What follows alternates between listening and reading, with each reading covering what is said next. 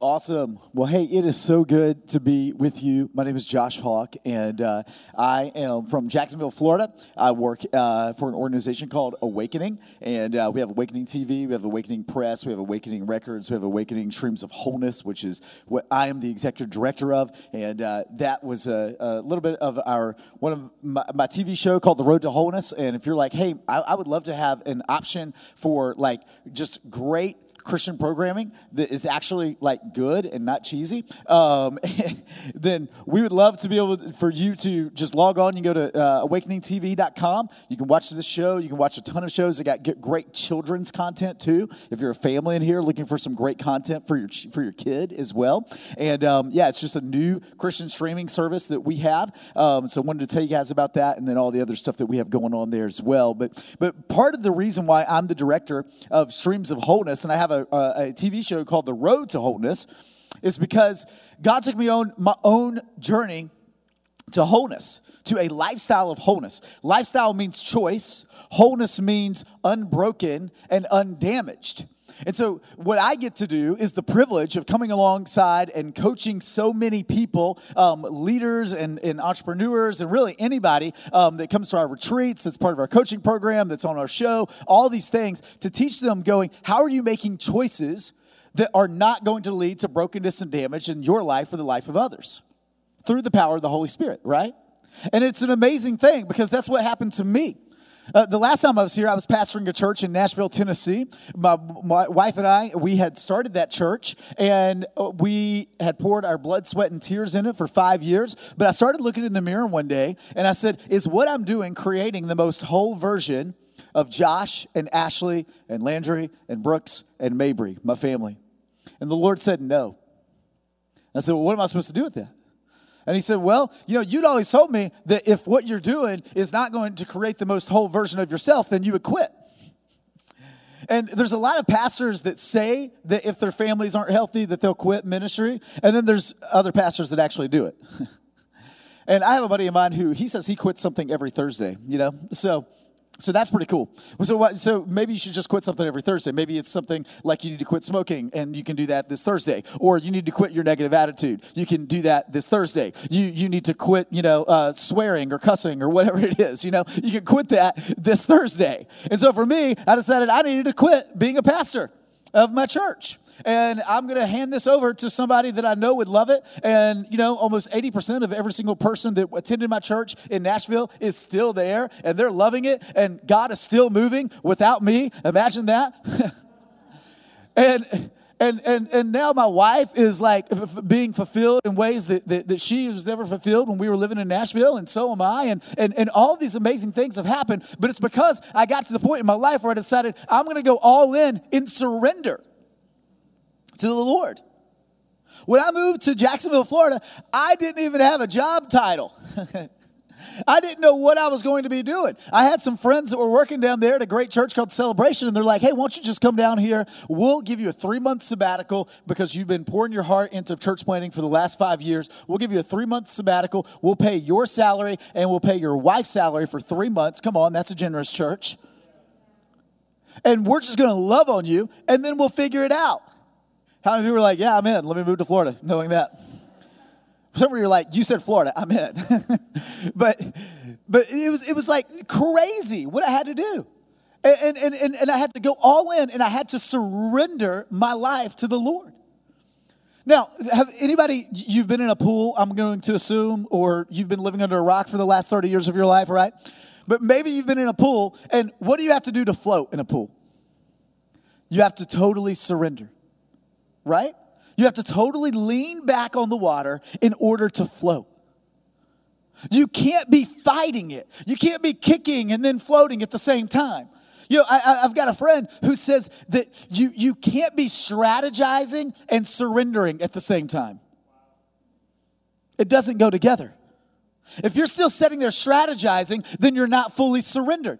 And in my life, I had to get to that place where I'm like, I've got to trust that God has wholeness for me, and it is available in the here and now. He has a wholeness for my family, and it is available in the here and now. And that's what I've got to be about. Not about me building my own legacy, my own church, my own this, my own that. Some of us, we're building our own folklores around our life, and we don't even realize it.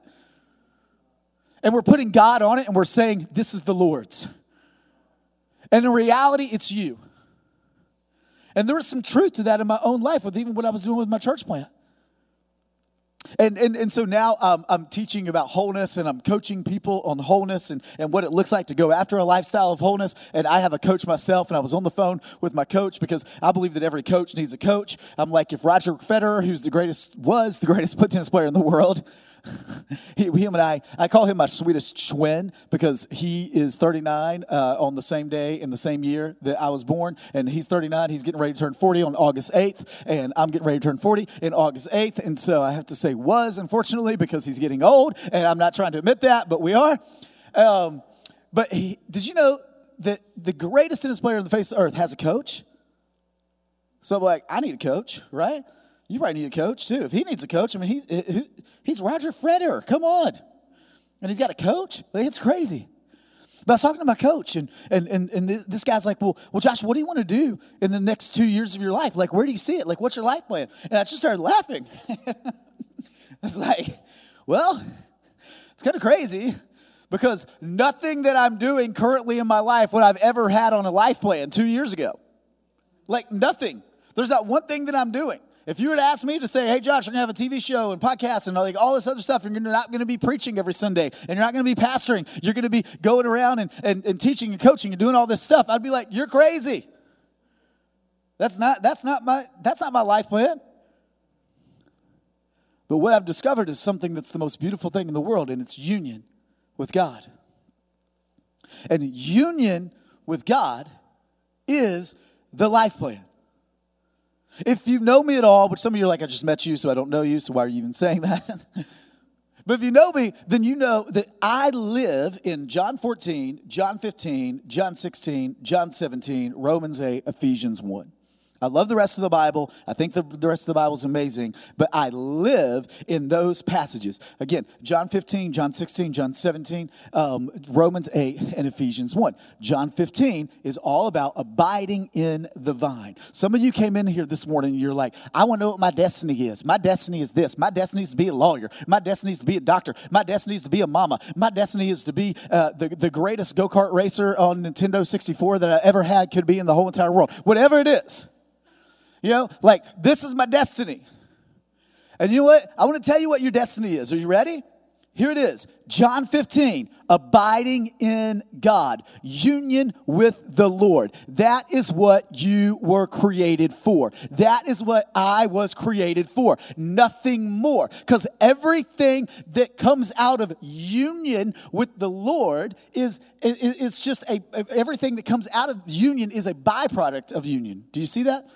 So what I'm trying to say is, in my life, what I've discovered, and I'm sorry, I preached really hard the first service, so if I'm little, whatever, then just go with me, okay?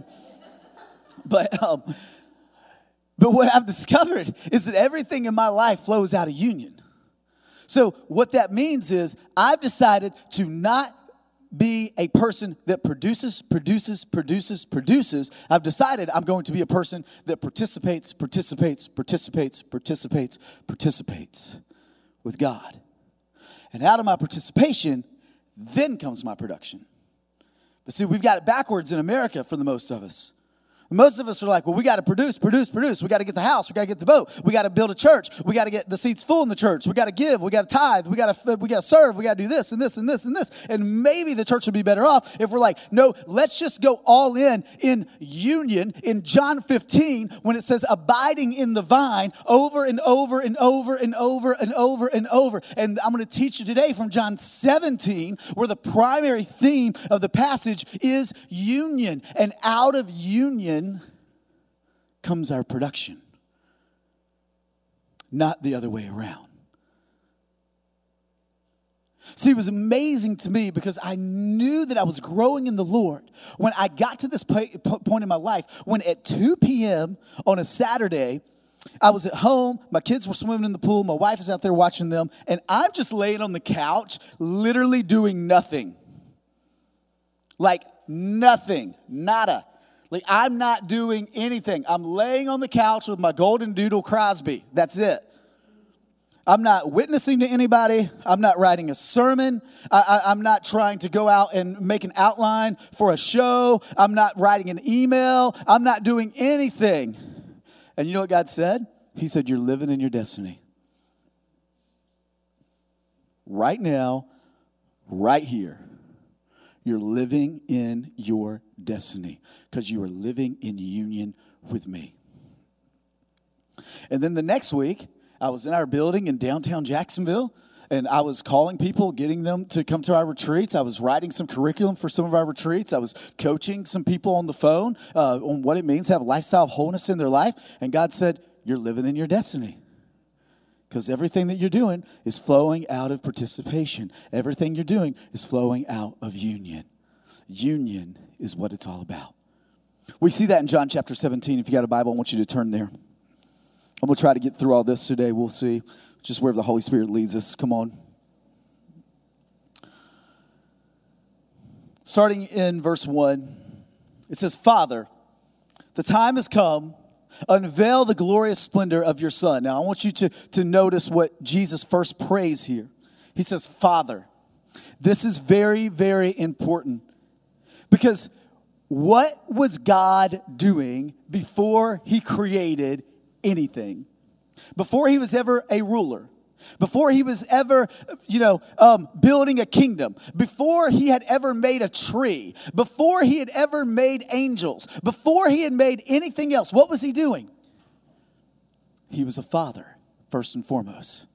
He was a father to the eternal Son, Jesus. See, Jesus he's always had to be around. He could not be created by God. Because if he was created by God, then guess what? That means that God is needy. Because God's like, oh, I need a son all of a sudden. Right? I need something to love all of a sudden. So I'm going to create Jesus. No. Father, Son, and Holy Spirit have always been there from the very beginning of time in this circle dance. It's a theological term that I'm going to teach you today called perichoresis, and it means the circle dance of the Trinity of Father, Son, Holy Spirit that has always been from the very beginning. So what was God doing at the very beginning? Living in fellowship, in a circle dance, in a perfect union of love, and out of that love, you and I came to be. And everything that was made came to be. That's why in John, he says, in the beginning was the Word, and the Word was with God, and the Word was always with God from the very beginning, and nothing was made, nothing has been made or ever will be made that was not made from Jesus, from the Word. It's amazing. And so when we think about God, we have to think about him first and foremost as Father, not ruler. See, a lot of us in the West, we think of God and we think omnipresent. We think omni-holy. We think omni this. We think omni that. We think omni. And he is omni, but he is first and foremost a loving Father that is very active and involved in our lives and wants us to live in this fellowship that we're going to see that Jesus teaches us. So, Father, the time has come. Unveil the glorious splendor of your Son. In Romans, it says that literally the trees and the rocks and the water are all crying out for the sons and daughters of God to be unveiled. And so Jesus is praying that this, I think, for not only himself, but for you and I here too. I love personalizing this passage. I love praying, God, Father, the time has come. Unveil the glorious splendor of your Son, Josh Hawk. Some of you are going to get really offended when I say this. You're going to be like, get him off that stage right now. But you know what I believe? I believe that I'm the Son of God. And you're like, wait, what? I'm not saying I'm Jesus. But what I am saying is I know who my daddy is. See, I had 3 kids. Landry, Brooks, and Mabry.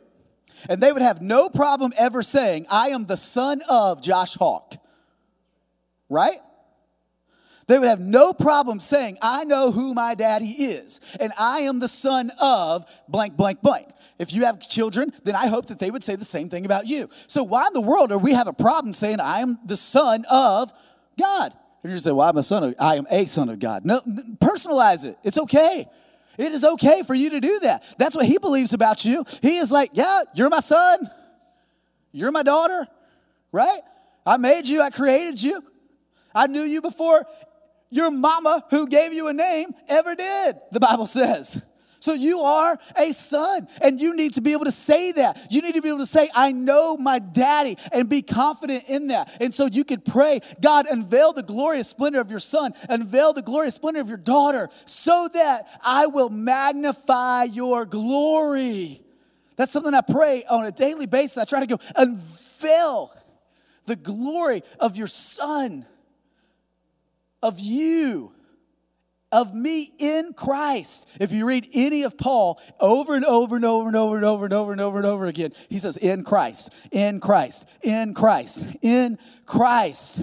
It's not unveil the glory of your son, Josh Hawk, to the whole entire world so they can see how awesome I am. No, it's like unveil the glory that Romans 8 is talking about, that says that when the sons and daughters of God know how beloved they are and they know their identity, then the rocks and trees are crying out. And I believe that when I walk on the earth knowing in who I really am, that the rocks and the trees and the water and the lakes and everything rise up a little bit on their tippy toes, and they go, that's a son who gets it.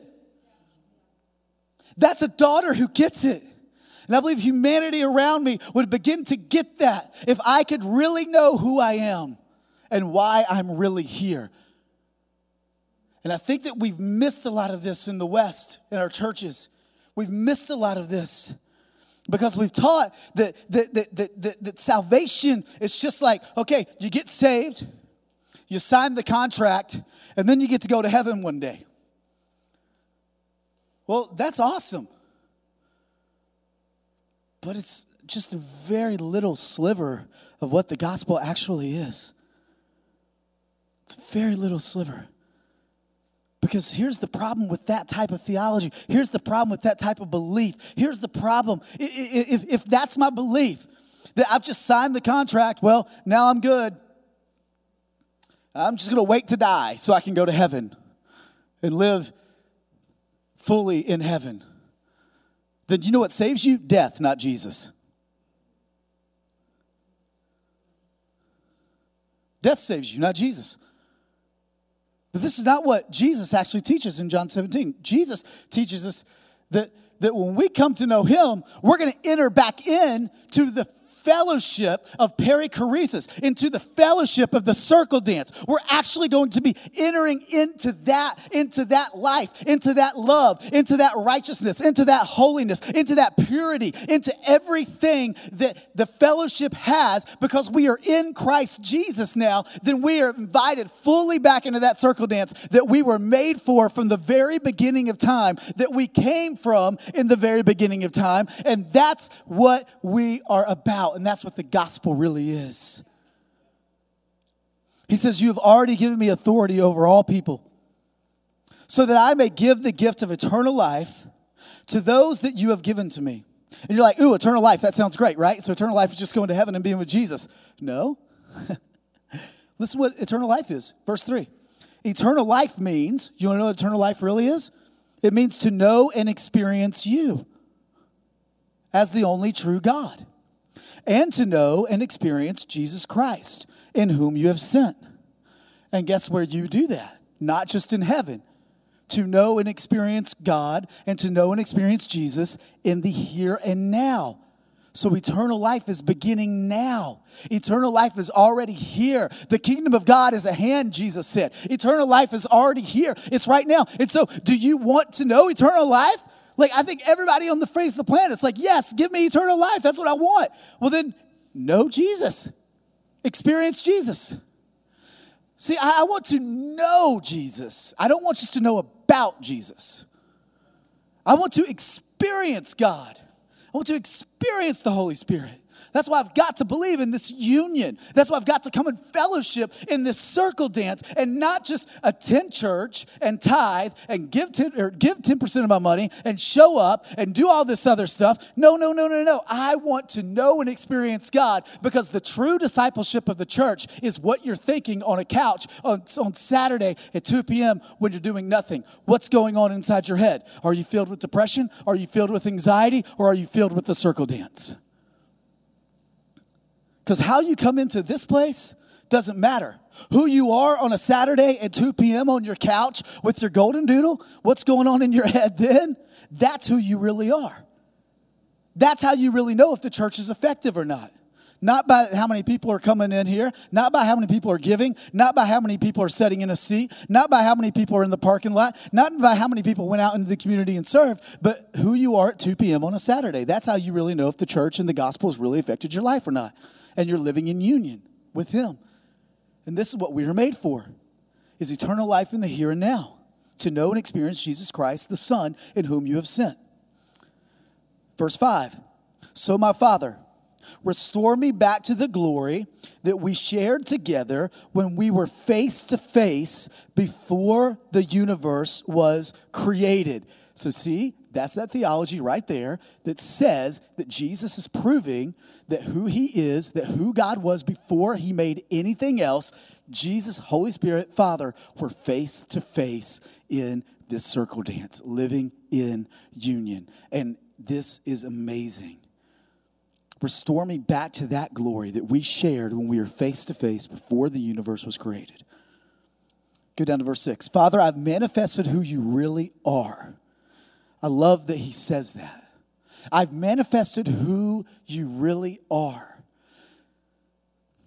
Because what I love about Jesus is perfect theology. Jesus is the trump card, guys.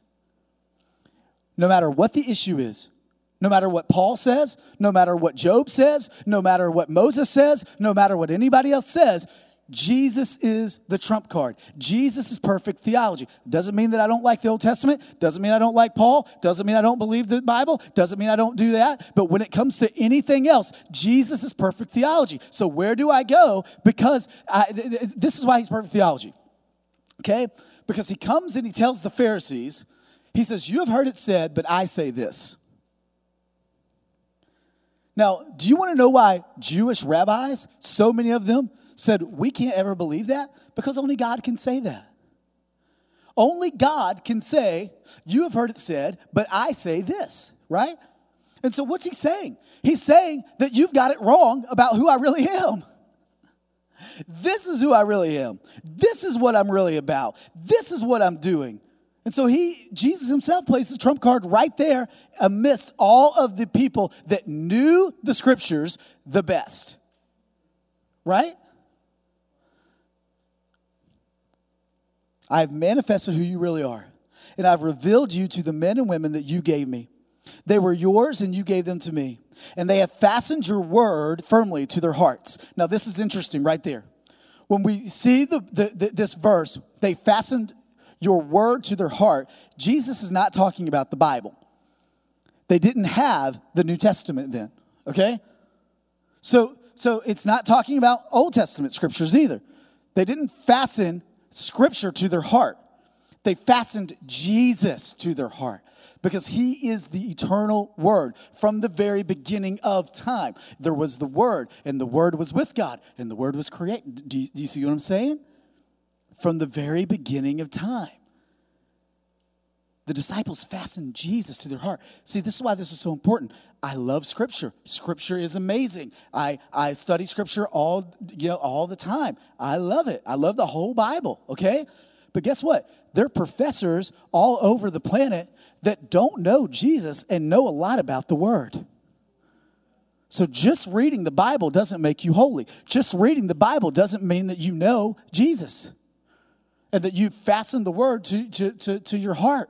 You can memorize all the Scripture you want, but you have to fasten Jesus to your heart. Fasten Jesus to your heart.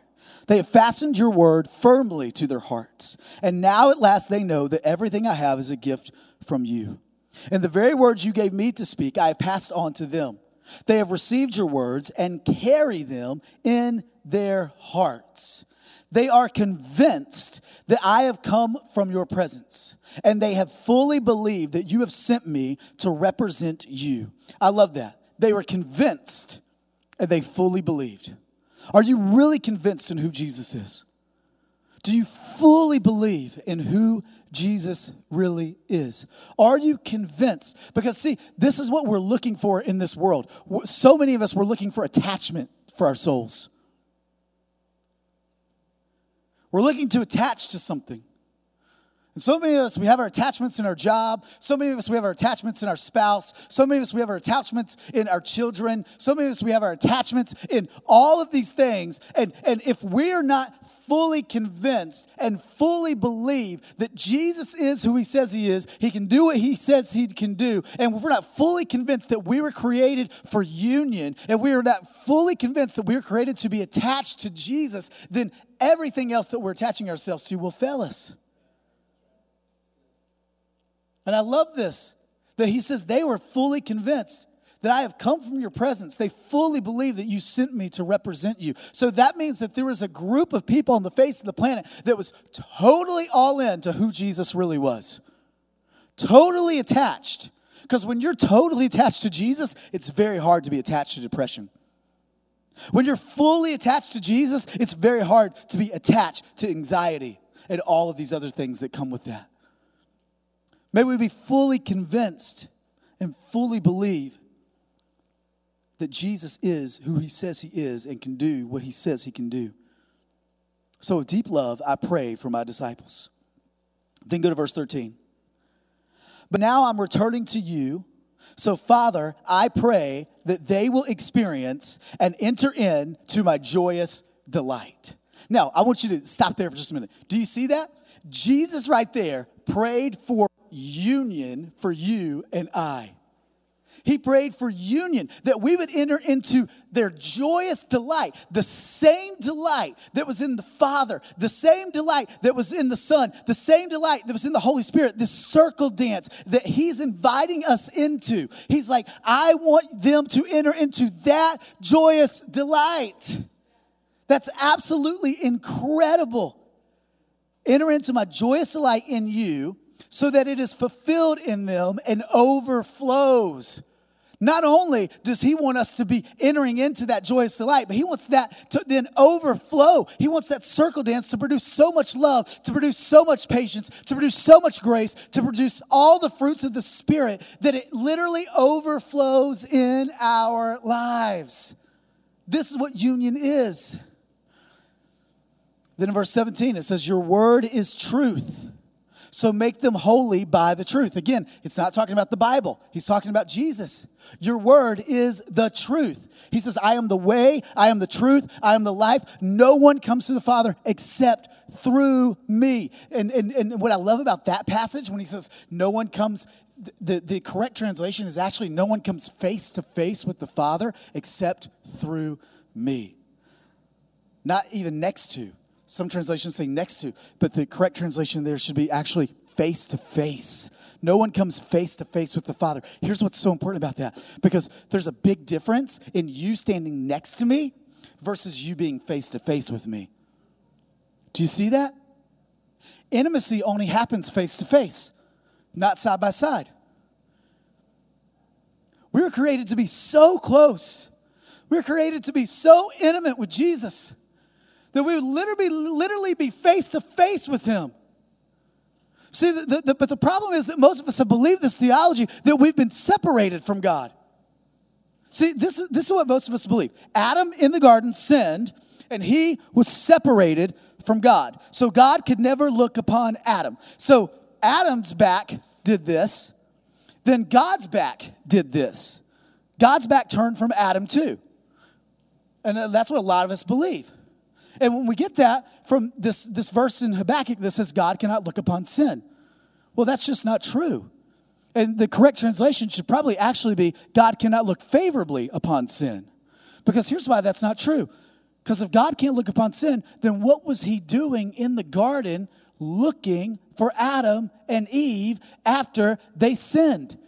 How do you explain Enoch, who then was taken up to heaven, walking with God after the fall? How do you explain Jesus himself, who is God in flesh, walking on the planet, looking at all of us, what? Sinners.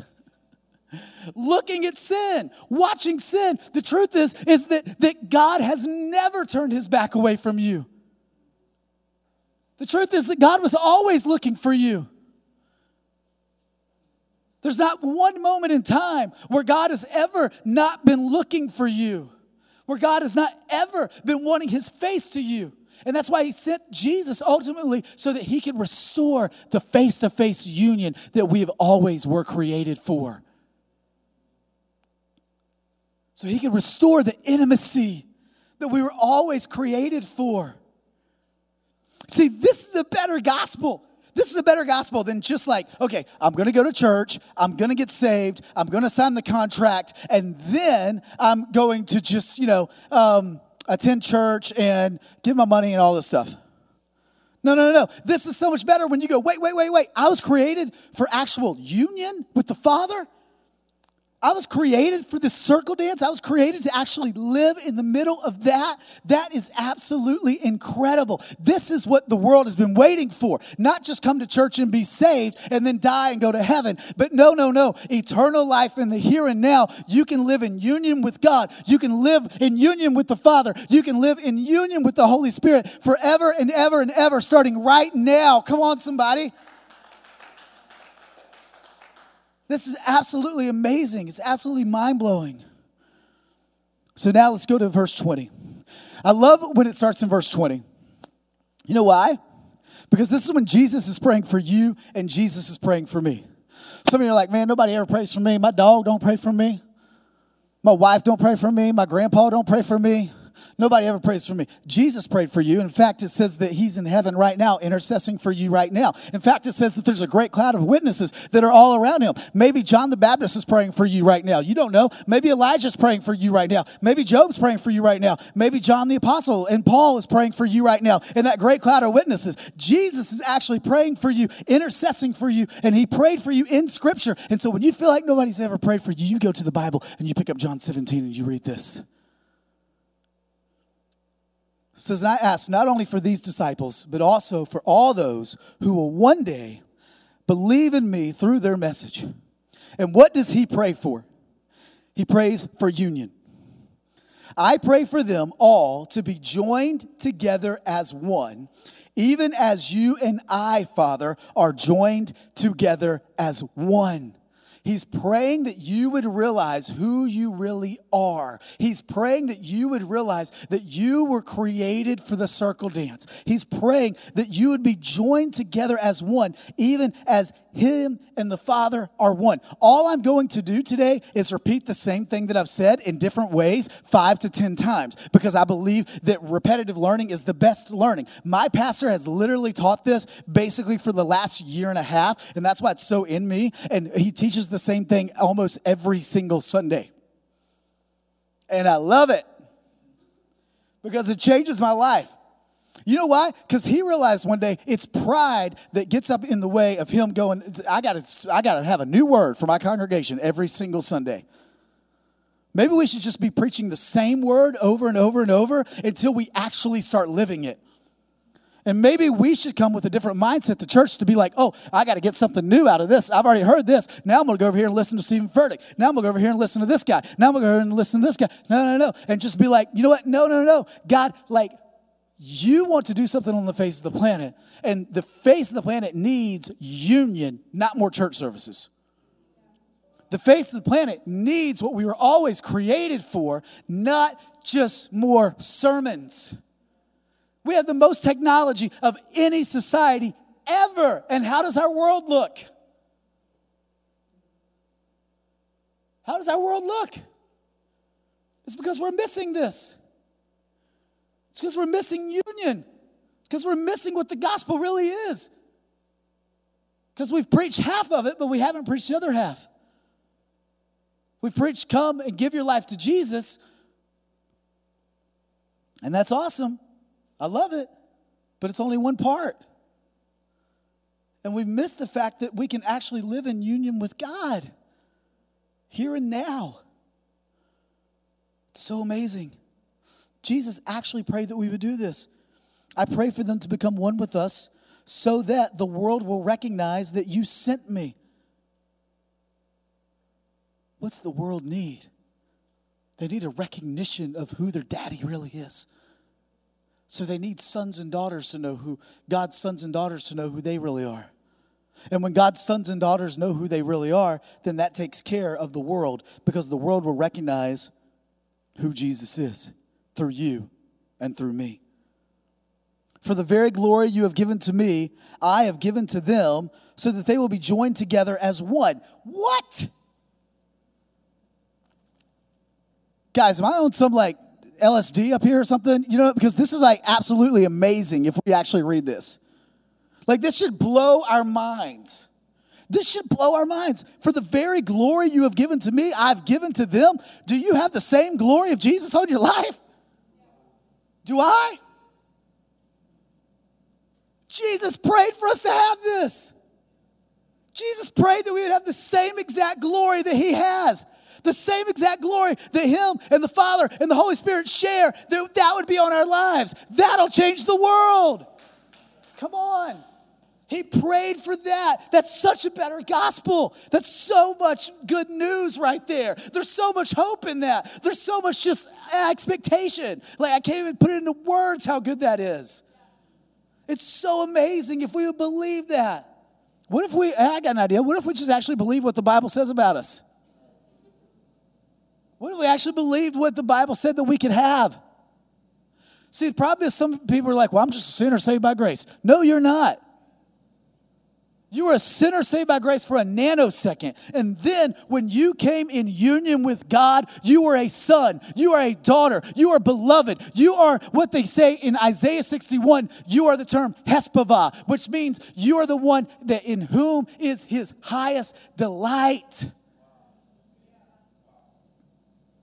And Isaiah 61 says that those that have a hespavah spirit, which in whom is his highest delight, is actually what God said about Jesus when he was baptized. Not, this is my son in whom I'm well pleased. That's a bad translation. The most accurate translation is, this is my son in whom is my highest delight.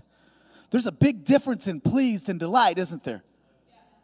There's a big difference in that. But it goes back to Isaiah 61.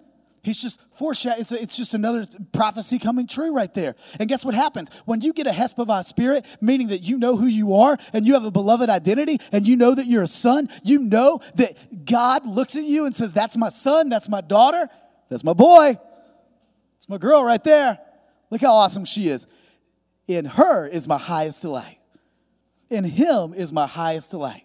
And you know that with assurance, then it says you get Beulah. Which Beulah is peace. Beulah is like heaven. Beulah is like eternal life. But you can't get Beulah if you don't have the identity that Jesus has right here. Realizing who you are in Christ. Realizing that you are hespavah, in whom is my highest delight. That the very glory that God gave Jesus has been given to you, so that they will be joined together as one and experience the same unity that we enjoy. You live fully in me, and now I live fully in them. Wow. Think about the fullness that Jesus must have had. It says that they say that John wrote this gospel about 50 years later than all the other gospels that were put out. About 50 years. And I think that John was maybe sitting back and he was watching Mark and he was watching Luke and he's watching Matthew and he sees their gospel and then he steps back and he's like, what did they miss? Because this prayer is only found in John. And he's like, and then what are the people that are going to be reading this gospel? What are they missing? I love that it goes back to 1 John. When in 1 John, he writes about Jesus, he says, there's actually no darkness in Jesus whatsoever.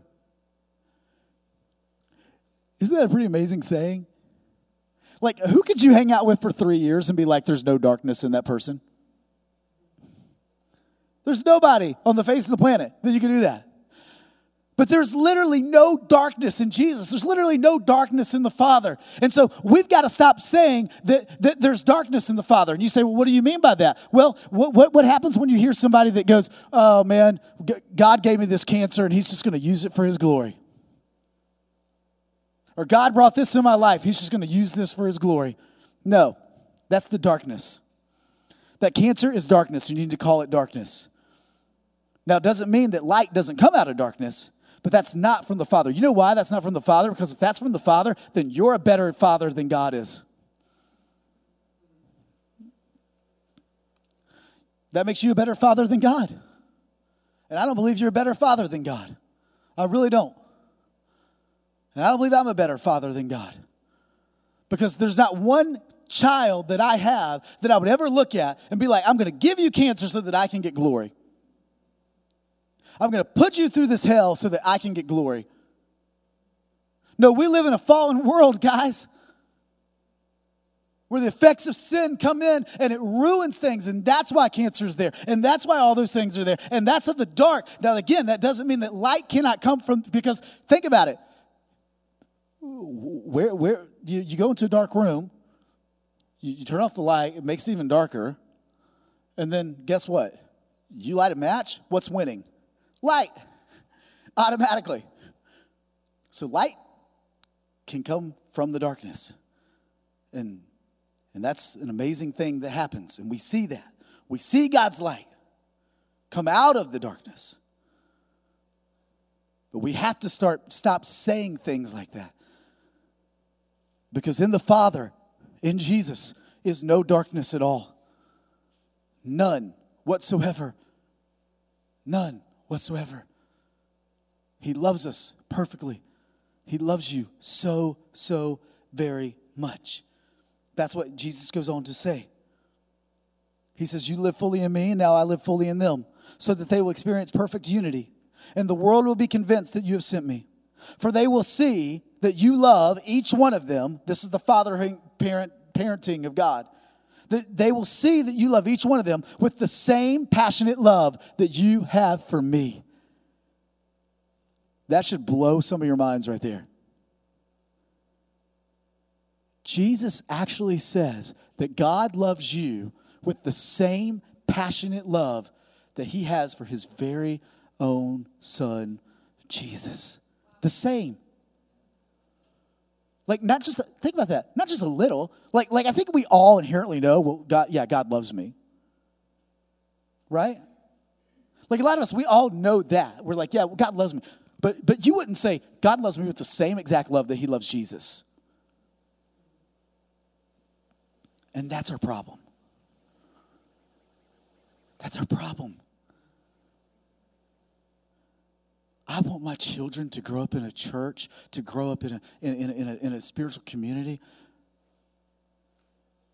that knows their Abba Daddy loves them with the same passionate love that he loves Jesus.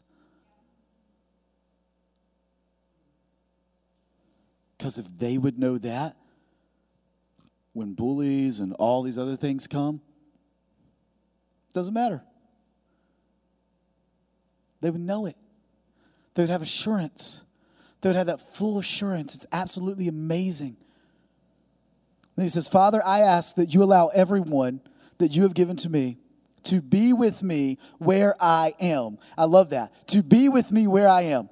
That means now, not later. A lot of us read that and go, okay, well, that means one day when we're in heaven. No, he's going, I want them to know that they can actually live in union, in fellowship, in perichoresis, in the circle dance of the Trinity, right now, right there where they are in St. Louis, Missouri. They can live right there in the circle dance with me. They can live in union now. Be with me where I am.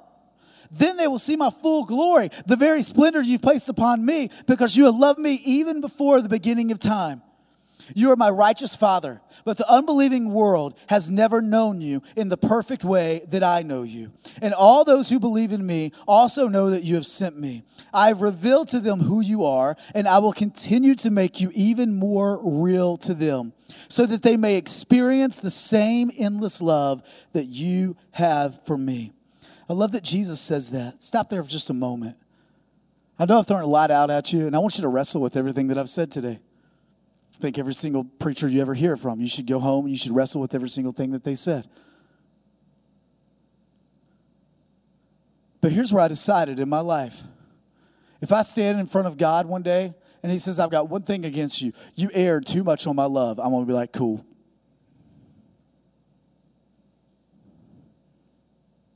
Because you know what I really think the wrath of God is? When I stand in front of a holy God one day, when I stand in front of my Abba. One of my friends, he knew someone that was just eaten up with cancer. And he's standing at the foot of her bed, and he goes, all I wanted to do was jump in her body and literally choke out every single cancer cell. I believe that God looks at you and he looks at me and he looks at our lives and he looks at our depression and he looks at our anxieties. He looks at all these things that we have and he goes, I want to choke out every single bit of that. That is my wrath until there's nothing in them that doesn't look like love. Until there's nothing in them that doesn't look like love's kind. And that's my prayer, is that there would be nothing left in me that doesn't look like love's kind. And I believe because of union that can be accomplished in the here and now, not just when I get to heaven. You know why I have to believe that, guys? Because if I don't believe that, then I don't believe this. And you don't either. I'm just telling you. Because it's all over the New Testament. It's all over John. It's all over Ephesians. It's all over Philippians. It's all over that place. If we don't believe that we can actually have this in the here and now, then we don't believe the full gospel. We believe some of it, but we don't believe the full of it.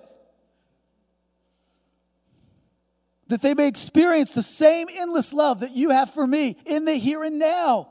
For your love will live in them, even as I live in them. His love will live in us. Oh, that's so good. That's such good news. One of my favorite theologians, and then I'll close with this as the band begins to come back up. I hope this has been helpful to you today. Because I believe it'll change your life. I really do, because it's changed mine. He says, the gospel is not the news that we can receive Jesus into our lives. You're like, wait, what?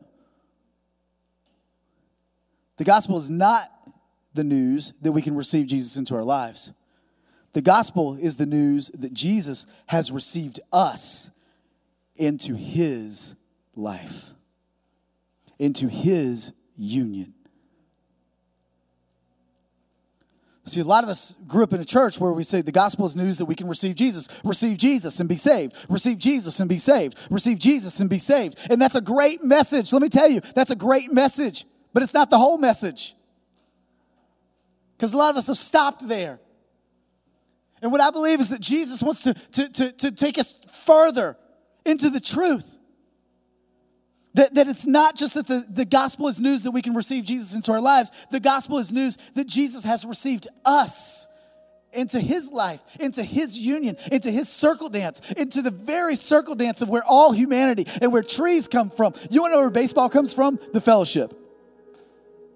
You want to know where a baby comes from? The fellowship. You want to know where your love for your daughter comes from? It doesn't come from you. It comes from the fellowship. You want to know where your love for your wife comes from? It doesn't come from you. It comes from the fellowship. You want to know where your love for music comes from? It doesn't come from you. It comes from the fellowship. It comes from union with God. Everything that is good about you and me, it doesn't come from us. It comes from a God who loves us so much that he would come down and give us our place back into the fellowship. That's why it says that the Bible says that he is rejoicing over you with dancing and singing. And that's what the fellowship is. We need to get into that circle. And then all of those spots, all of those blemishes in our lives, that's when we become whole. We need to let the circle dance of the Trinity dance around our souls like we never have before. That's what the world needs to see.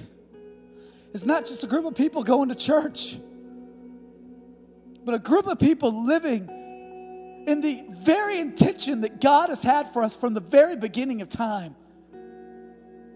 Living in perfect union. Oh, that's such a better gospel than just what we have made it to be sometimes. So God, as your sons and daughters are standing in this room, they're sitting in this room right now, God, I pray for a revelation of union today. God, that's what you've called me to. Is to awaken people into the union that you have. Into the perichoresis, into the circle dance of the Trinity. Into the fellowship of the Trinity. Yes, you have called people to come to you and to know you, to give their lives, to surrender, to go all in. But not just to stop there. Not just to wait till one day when we get to heaven and then we can be whole. But that wholeness exists in the here and in the now in you. The wholeness exists on the good days and wholeness exists on the bad days because we are in Christ. We are in union. We are in the fellowship of the dance of the Trinity. And that is what heals us. That is what makes us whole. That is what goes into the very depths of our souls that we didn't think that we could overcome. That's what goes into suicidal thoughts. And that's what goes into anxiety. And that's what goes into the traumas of our life, that someone was abused and someone was physically abused, someone was sexually abused, someone was whatever. And you don't think you can recover from that. You need to go and you need to sit in the Trinity.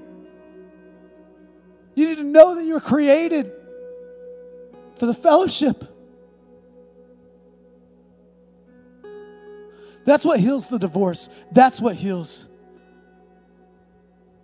And so right now, I just want everyone to stand. And I want you, the Holy Spirit's in this place right now. He's right here. He's right here. This is a holy moment. And I want you just to put your hands out. Just put both hands out and surrender. And I want you just to imagine the Father, the Son, and the Holy Spirit, they're holding hands right now. Whatever comes to mind in the circle, and I want you just to let the circle dance around you. And I know you say, well, this is weird, but it's not weird. It's amazing. Just let him dance. Imagine it. And start feeling the love, the goodness, the peace. Let that dance sing over you. Let that go into the very area of your soul that you need healing from. And then just simply say, this is what I was born for. This is what I've been looking for. This is so much better than just church. I love the church. But when the church awakens to this, it becomes alive in a way that the world would then see the glory of God, see the sons and daughters of God come alive in a way that they never have. Oh God, I pray for that for myself. I pray for that for my family. I pray that for my wife. I pray that for all of these people right here in this room today, right now, that they would begin to enter into a circle dance. And that in that dance, that you would heal them of all their disease, of all their wounds, of all their traumas. That they would know that they were made for this and nothing else. And that would be the eternal life that they have been looking for. And they have it here. And they have it now. Not just when they die. Death is not what saves us. You do. And And you have come that they may have life, and life to the full in your circle dance, in the here and in the now.